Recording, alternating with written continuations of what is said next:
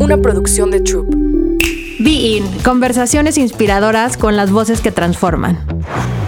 Bienvenidos a un episodio más de Be In by Business Insider México, en esta tercera temporada. Tenemos el día de hoy a Fernando Anzures. Fer trabajó 18 años en el mundo corporativo en áreas comerciales, operativas, de marketing y de gerencia general en empresas de la talla de Red Bull, Philip Morris y de Coca-Cola Company. En esta última estuvo como gerente general para Colombia, en esa importante transnacional. Y Fernando también es el fundador de EXMA, la plataforma de marketing, negocios y emprendimiento más grande de Iberoamérica, con presencia física en 9 países. Y en 2019 llevó de invitado a Barack Obama de esa talla en Bogotá. Y el año pasado, en 2022, trajeron a Tony Robbins por primera vez en México. Fernando también es autor de 3 libros. Bueno, ya van a ser 4, pero los 3 que ya pueden encontrar son El consumidor es el medio, Social Influence Marketing y Fuera de servicio. El cuarto que ya viene y que ya nos urge, Fernando, se va a llamar Networking y nos urge. Bienvenido, gracias por estar aquí. Muchísimas gracias a ti por la tremenda apertura, por la calurosa bienvenida y un gusto estar aquí con la audiencia también. Es que tienes una tremenda carrera y de eso vamos a seguir platicando. Esta mínima semblanza es de lo poquito que vamos a entrar en materia. Y quiero empezar por el tema de cómo te reinventaste, porque Fernando tenía ese gran negocio de eventos presenciales, de que todo se hacía físico. Viene la pandemia que nos cambió a todos, que a todos nos puso un stop en ese segundo y tuvimos que reinventarnos. Unos lo hicimos más lentamente, otros lo tuvieron que hacer a pasos acelerados y nos fue comiendo. Pero tú lograste no solo reinventarte, sino de ahí crear 20 productos. Cuéntanos un poquito de eso. Muchísimas gracias. Mira, creo que me reinventé un poquito antes en términos de mentalidad, porque la reinvención tiene que pasar primero por tu cabeza. La reinvención no es irte a dormir y mañana soy un reinventado. Tiene que pasar por un proceso de soltar y desaprender. Y somos muy malos para desaprender los seres humanos. Yo fui director general de Coca-Cola, entonces... ¿Cómo lo soltaste? Ese es uno de los principales misterios para muchos de los directores generales que se salen y tienen que regresar al mundo corporativo. No necesariamente quieren, pero no pueden soltar. Les cuesta mucho trabajo. Entonces la reinvención primero tiene que ver con aprender a soltar. Número 2, aprender a incorporar que las ideas pueden venir de cualquier persona y de cualquier lugar. Porque cualquier persona te puede inspirar. Hoy las nuevas generaciones son extremadamente inspiradoras. Estoy de acuerdo. Si somos capaces de aprender a preguntarles y somos capaces de aprender que piensan de una manera distinta, a una velocidad distinta y con un spam de atención distinto. Yo creo que me empecé a reinventar cuando decidí soltar el mundo corporativo y decir, esto es lo que hay, esto es lo que quiero ser. Entonces, ahí se dio el primer paso de reinvención. ¿Y ese gusanito cómo empezó? Porque tampoco empezó de un día a otro. No, empezó yo creo que a la mitad de mi vida corporativa. De hecho, sé qué día empezó. ¿Qué día? Philip Morris, 2006. Yo era subdirector en el DF. Veía todo Estado de México y Distrito Federal en ventas para Marlboro. Y decidí con mi papá abrir un negocio de venta de bebidas energizantes. Porque como yo veía el canal tradicional, yo veía cómo empezaban a estar de moda algunas latas. Todavía no llegaba ni siquiera a Red Bull.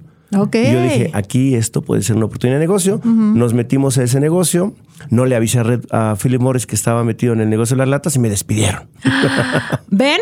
O sea, también alguien tan talentoso tuvo algún error en la vida. Es que hay que admitir los errores. Y la gente normalmente quiere hablar solamente de las proezas y las hazañas, pero estamos construidos a través de los errores y de las caídas. Y por mucho tiempo a mí me da pena decir, me despidieron. Uno dice, decidí salir de la empresa. No, me despidieron por no avisar que estaba vendiendo bebidas energizantes. Claro. Y ya yo dije, ¿por qué me caí ahí? ¿Por qué caí en esto? Bueno, porque me moví al mundo emprendedor, me moví a hacer algo con mi padre. Y Red Bull, Philip Morris no me castigó por hacer eso, me castigó por no avisar. Por no avisar, claro. Y eso para todos los que estén en el mundo corporativo, se vale hacer otra cosa, solo avisen. Y ahí ese gusanito me cambió para siempre. Cuando me despidieron, es como como si te quitaran la ropa y te quedaras desnudo por un tiempo y dijeras, qué incómodo me siento. No me quiero volver a sentir así nunca. Y es que lo acabas de decir. Ni siquiera tenías en esos momentos la capacidad para decirlo. O sea, porque te cuesta también entender oye, lo estaba haciendo perfectamente. Fue un error, lo omití. No lo vi tan grave, puede ser, y por eso no lo dijiste, pero para la empresa sí. Para la empresa sí, y la empresa tiene sus políticas, y claro. Uno tiene que alinearse a esas políticas. Y yo siempre fui una oveja negra. Uh-huh. Me amaban por ser oveja negra y me odiaban por ser una oveja negra. Me contrataban por ser disruptivo y me querían colgar por ser disruptivo. Claro. Irónicamente, la compañía que me contrató después de ser despedido por Philip Morris fue Red Bull. Mira. Pero ¿y qué? Lo dijiste en la entrevista de, oye, estaba haciendo bebidas energéticas. ¿Qué crees? Tú y yo podemos hacer un match perfecto. De acuerdo, me buscaron y estuve aquí como vicepresidente comercial, manejando toda la distribución en la Ciudad de México. Y entonces te dedicaste a Red Bull, dejaste tu negocio. Dejé mi negocio y ahí... Pero ya traías ese gusanito. Ya, y dejé mi negocio de un negocio que podía haber crecido mucho, mucho. Llegué a tiempo, en el lugar correcto, con el pensamiento correcto y me dio miedo. Me dio miedo continuar. Estaban las condiciones ideales, me habían despedido. Hubiera metido 100% de la carne al asador, pero no era tiempo. Ok. No era el tiempo perfecto. No era el tiempo perfecto. Para ti. O sea, a lo mejor el negocio sí, pero ti como persona no. Y tú tienes que estar bien para poder crearlo. La categoría era el momento ideal. Sí. Hubiera crecido. Mi mente no estaba lista. Tenía que tener más experiencias. La de Red Bull fue fantástica. Es una escuela enorme. Le tengo un cariño inmenso a esa compañía. Y el que fue mi jefe, Víctor Bucardo, un tremendo tipo. Súper estratega, súper marquetero. Le aprendí montones. Y después de ahí me regresé a Coca-Cola. Y empecé de director de operaciones, terminé de director general. Y ahí dije, esto ya no es para mí. ¿Cuánto tiempo pasó? 6 años más. Ok, 6 años más de experiencias y de seguir aprendiendo. Sí, pero todo eso que te estoy contando fue mi última asignación. La dejé a los 37 años. Ok. O sea, fui director general a los 32. Muy joven. Casi 33. Muy joven, felicidades. Muchas gracias. De que se puede, ¿ya vieron? Oye, y dime, y entonces, cuando ya decides por fin dejar el mundo corporativo, ya creaste Exma. No, me metí a un negocio que se llamaba Comunidad Talk. Ok.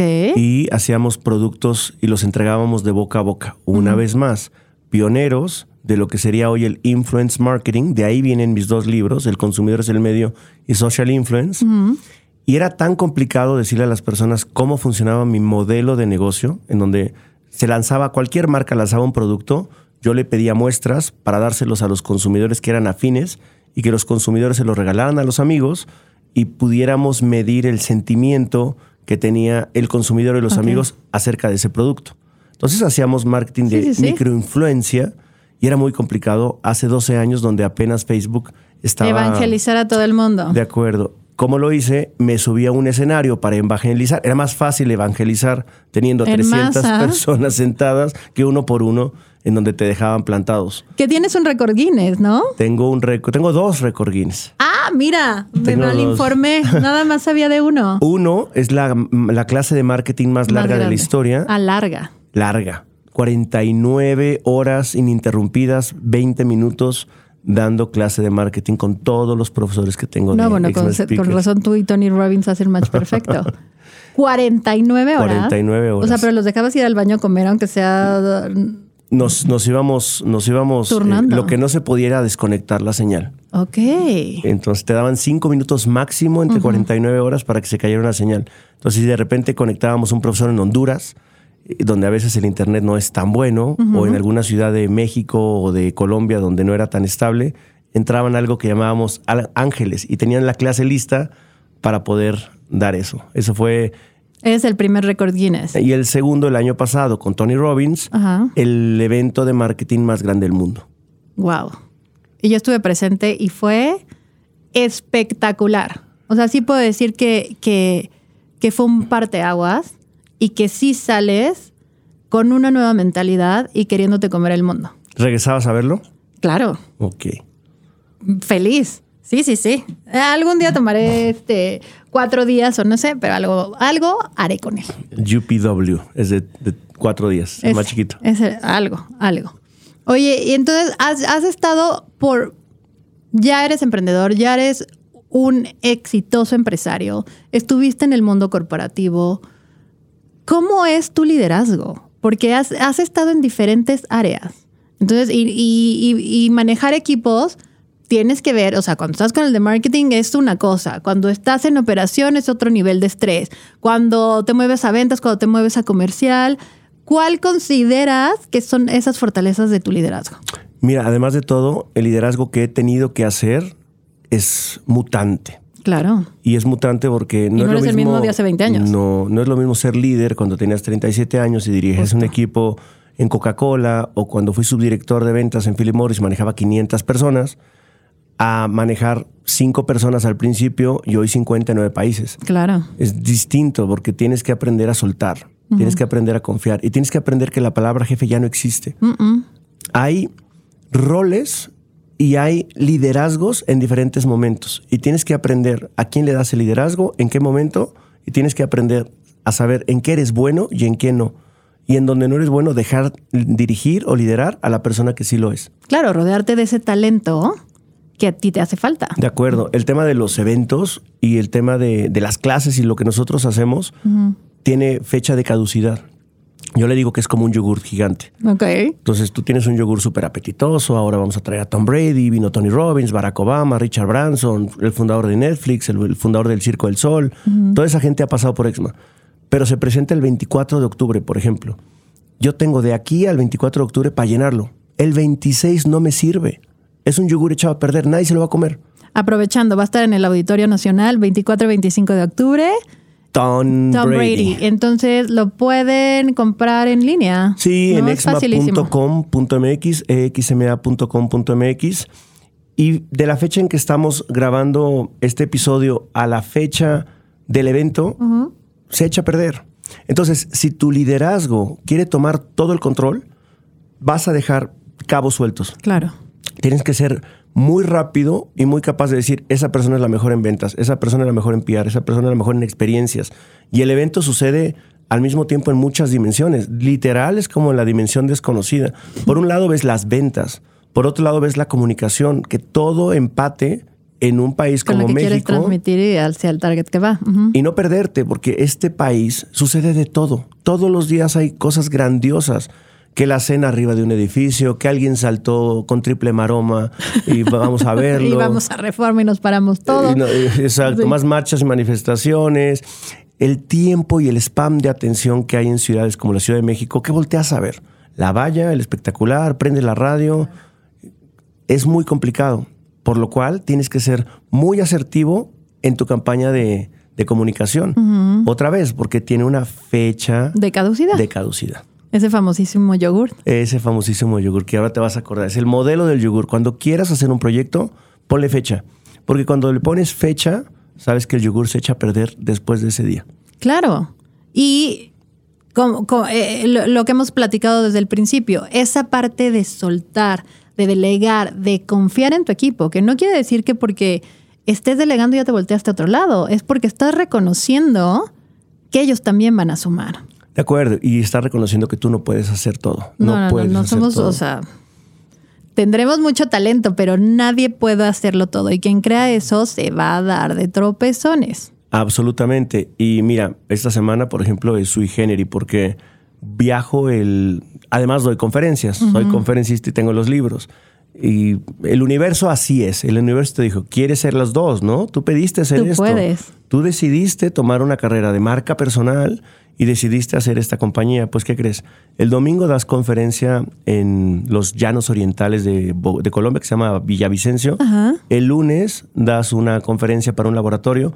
Martes y miércoles tienes EXMA Colombia. El jueves vuelas para dar una conferencia a Construrama Cemex en Cancún. Y el viernes, si quieres, ve a tu casa, porque el lunes das otra conferencia. ¿Y qué crees? Cuando terminen todas esas conferencias, te quedan 15 días para tu evento.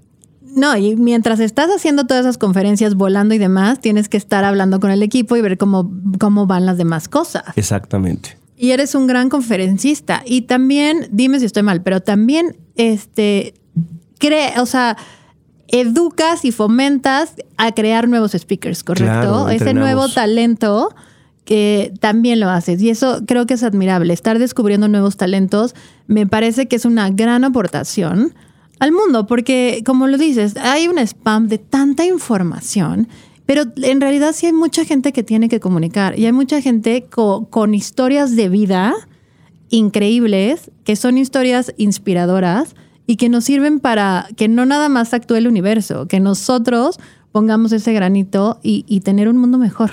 Mira, me fui a vivir a Estados Unidos hace 7 años. Uh-huh. Una de las razones por las cuales me fui a vivir, además de que mis hijas, digamos, tuvieran un cambio de mentalidad, porque de México me fui hace 18, la segunda razón era para aprender de cómo los americanos hacen la conversión de lo que llaman storytelling, de la creación o de contar historias en personajes que cobran muy caro sus conferencias. Y en México y en Latinoamérica no pasa eso.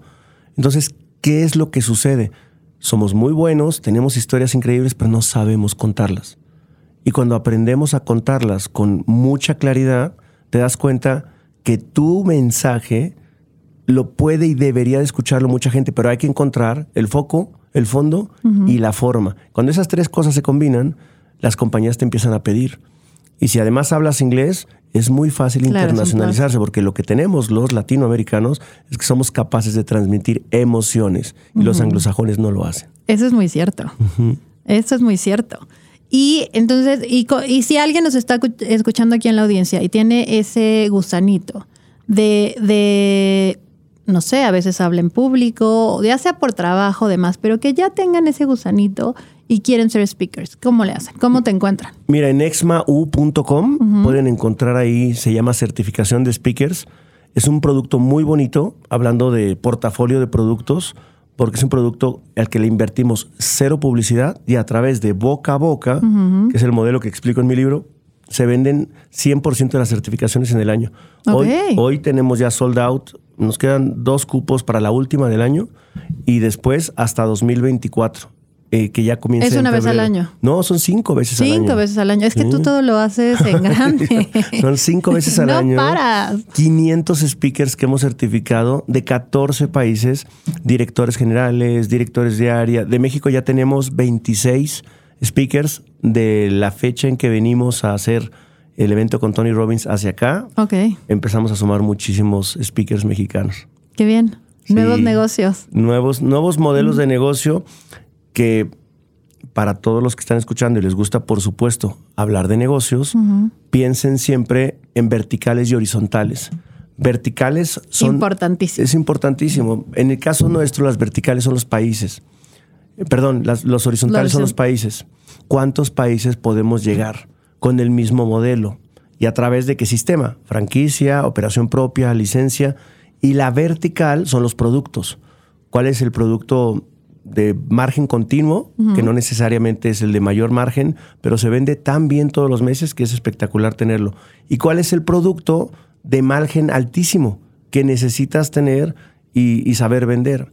Y simplemente vas haciendo una intersección entre países y productos y vas determinando tu crecimiento. Y vas creciendo esa red. De acuerdo. Ajá. De acuerdo. Basado todo en una comunidad, tanto de personas que consumen tus productos como de speakers que son la masa crítica o el insumo perfecto para alimentar todos los productos. Pero ya vieron, Fernando se va a comer el mundo. No sé. Y está ayudando a que más gente se lo coman con él. Y por eso me gusta mucho lo que hacemos. Fíjate, sí, trabajé en Philip Morris. No sé si amaba vender cigarros. No, claramente no, porque te pusiste a hacer otra cosa. Sé que es un gran empleador. Vendía gaseosas. No sé si en el mundo, en unos años, las gaseosas van a ser mucho más criticadas por el tema de azúcar. Pero lo que hago hoy es educación. Y sé que hago una educación que realmente impacta al mundo. Le llamamos EXMA, Educación en Acción a través de experiencias de marketing. La educación tiene que cambiar sí o sí. Y ya está cambiando. Y esa es la gran ventaja, que desde kinder, ahorita me ha sorprendido que ya en las escuelas ya meten clases de emociones. Y eso es importantísimo, porque hay adultos disfuncionales porque nunca supieron expresar cada emoción o cada cosa que sienten. Entonces, qué importante que no ya una educación después de universidad, desde chiquitos ya está cambiando y ya se están dando cuenta las escuelas. De acuerdo. Y los que ya no tuvimos la oportunidad de comenzar ahí, hay que seguir trabajando. Tenemos que reinventarnos. Y regreso al principio del podcast de cómo funciona la reinvención. Funciona dándote cuenta que no sabes todo, que tienes que desaprender y que aquí hay un montón de cosas que aprender. A mí me tiene muy, muy, muy impresionado, por ejemplo, aprender de inteligencia artificial, pero realmente emocionado. Qué impresionante. ¿Cuál es tu opinión de inteligencia artificial? Mira, va a ser peligrosa, sin duda alguna, va a ser peligrosa en el corto plazo, en lo que aprendemos a manejarla, porque una cosa es la inteligencia artificial y la otra cosa, la generación de imágenes a través de inteligencia artificial. Entonces, ¿cómo se combina? Ya te puedes meter en robo de identidad y unas cosas terribles. Y la voz, o sea, con unas varias grabaciones de tu voz. Con tantito de tu voz ya pueden hacer un montón de cosas. Entonces, desafortunadamente, el mundo de la ética tiene una línea muy, muy delgada, pero hablando de las cosas positivas, te ayuda a pensar. Y suena raro porque dices, pues no me ayuda a pensar, yo le pido que haga y ellos van a hacer no, porque tú tienes que aprender a preguntarle. Y si no haces buenas preguntas, lo que te va a dar la inteligencia artificial son respuestas muy básicas o burdas. Si le aprendes a preguntar con un contexto que tú tienes predefinido, con tu experiencia, te va a dar cosas maravillosas mucho más rápidas. Y el que sepa manejar eso está teniendo una productividad va a estar adelante. Entre el 30 o 50% de lo que hoy te gastas de tiempo. Imagínate, 50% de tiempo libre por educar a una inteligencia artificial que jamás se cansa. Pero hay que educarnos para poder hacerlo. Pero hay que educarnos para aprender a preguntar cosas inteligentes.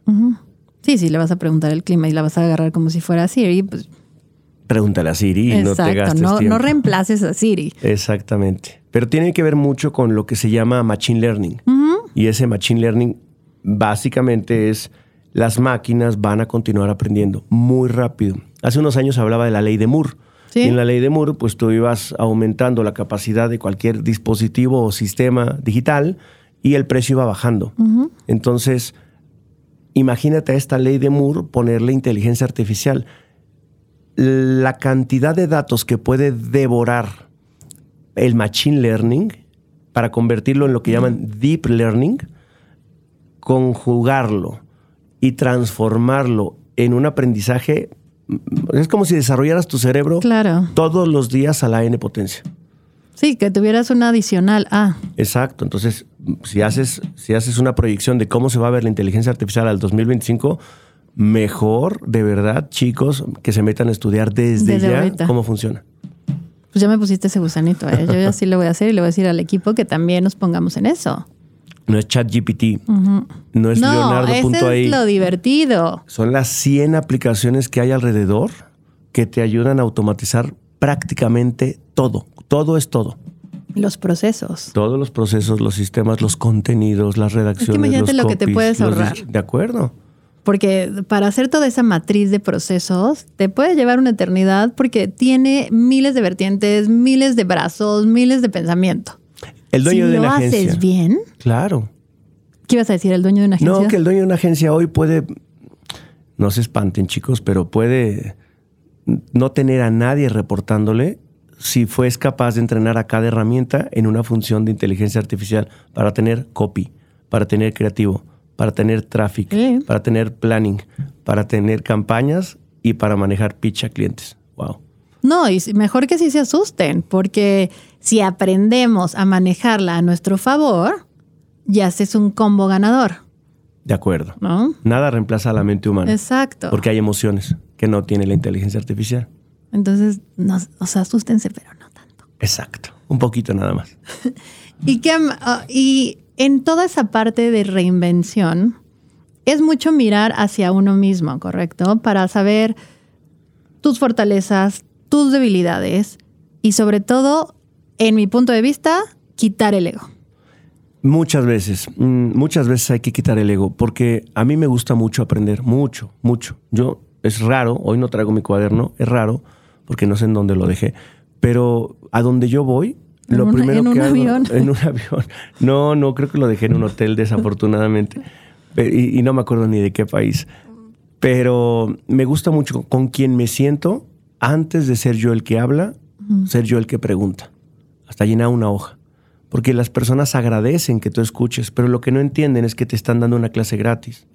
Y si tomas una clase cada que te sientas con una persona y llenas cuadernos de esas conversaciones, eres un poquito más inteligente y te haces un poquito mejor estudiante eterno. Y esa es mi filosofía. Un estudiante eterno es ávido de conocimiento y entiende el nivel de ignorancia diario que puedes tener. Y que si todos los días vas cerrando un pedacito, pues probablemente puedes tener mejores conversaciones. Claro. Y no ser más sabio, porque todos los días aparecen cosas que tienes que conocer. Pero esa es la fórmula de reinvención e innovación. La curiosidad. Y la curiosidad es una pregunta. ¿Cómo puedo mejorar esto? ¿Cómo puedo mejorarme a mí? ¿Cómo puedo solucionar un problema? ¿Cómo puedo arreglar este tema que vi ayer? Ayer o antier, estaba en un lugar como donde estamos grabando hoy y me surgen muchas preguntas. Yo digo, qué interesante cómo me toca estar aquí, y empiezo a analizar todas las variables para pensar qué se podría hacer con esto. Claro, ¿cómo puede mejorar esto? ¿Cómo puede sumar? ¿Cómo puedes contribuir? De acuerdo. Y lo que también percibo es que también estás en esa conciencia de que de todos lados puedes aprender. Y sí es cierto.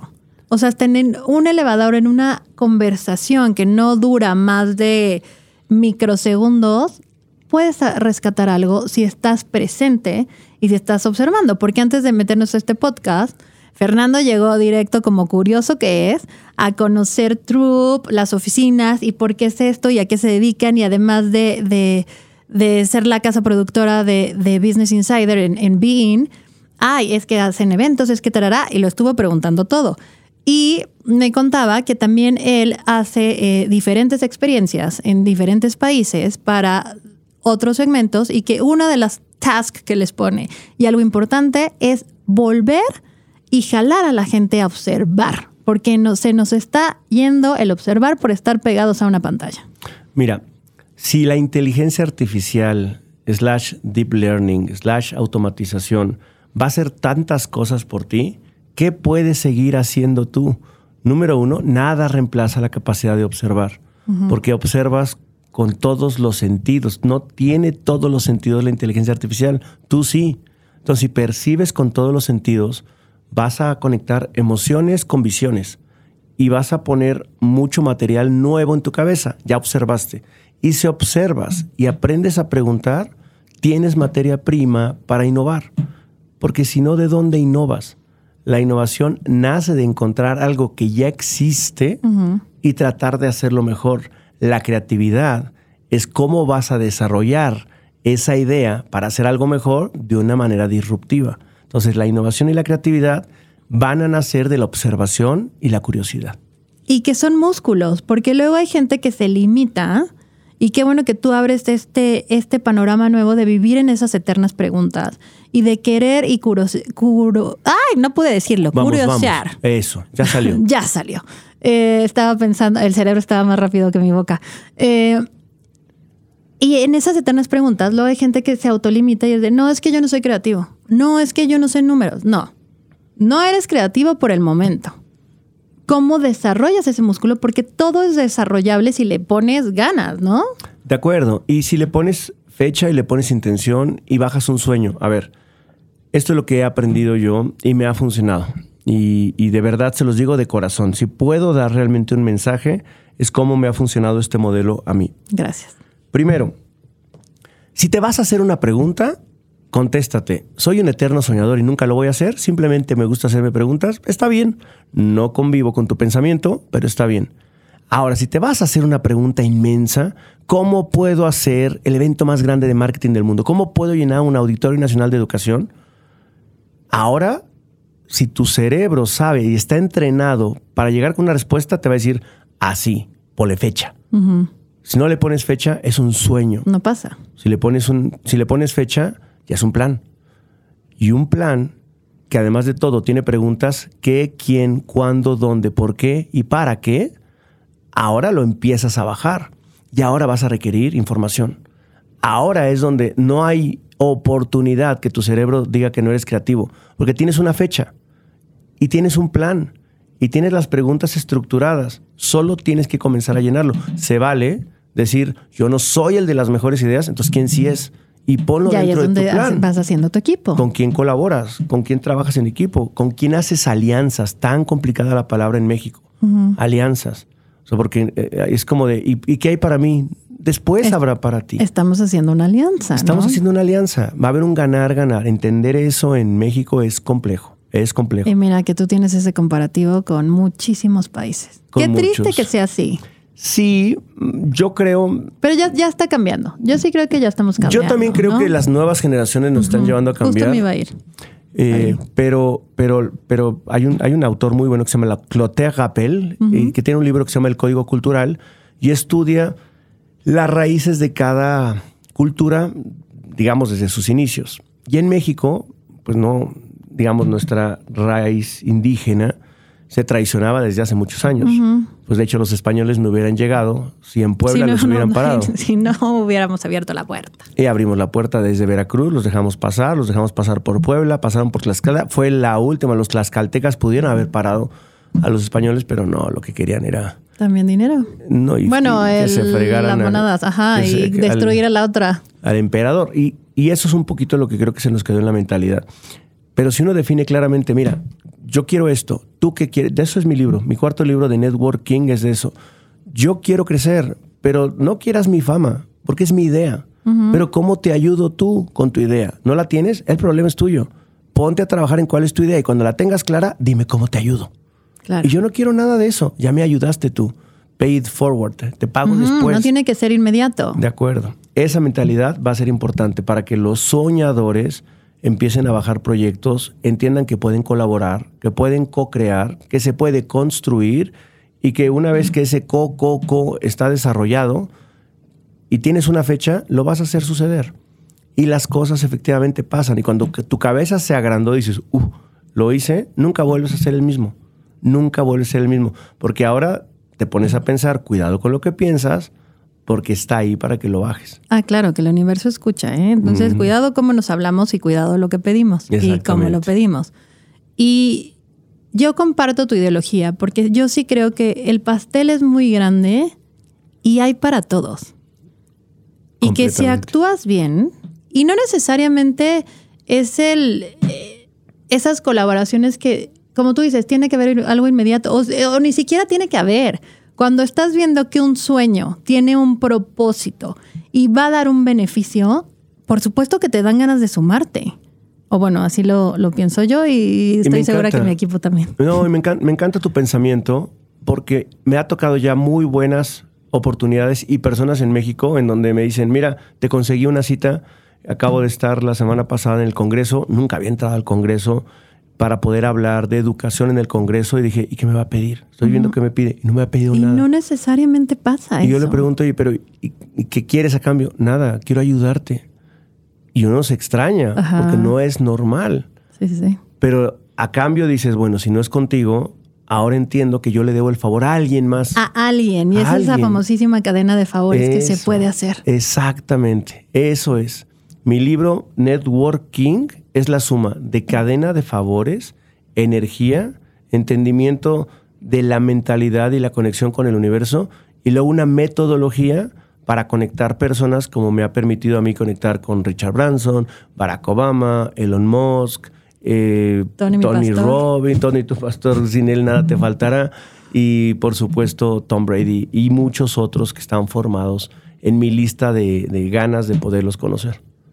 Qué increíble. Oye, y dime, bueno, dinos más. Es que este episodio está que ¡fum! Ya nos creció la cabeza a ambos.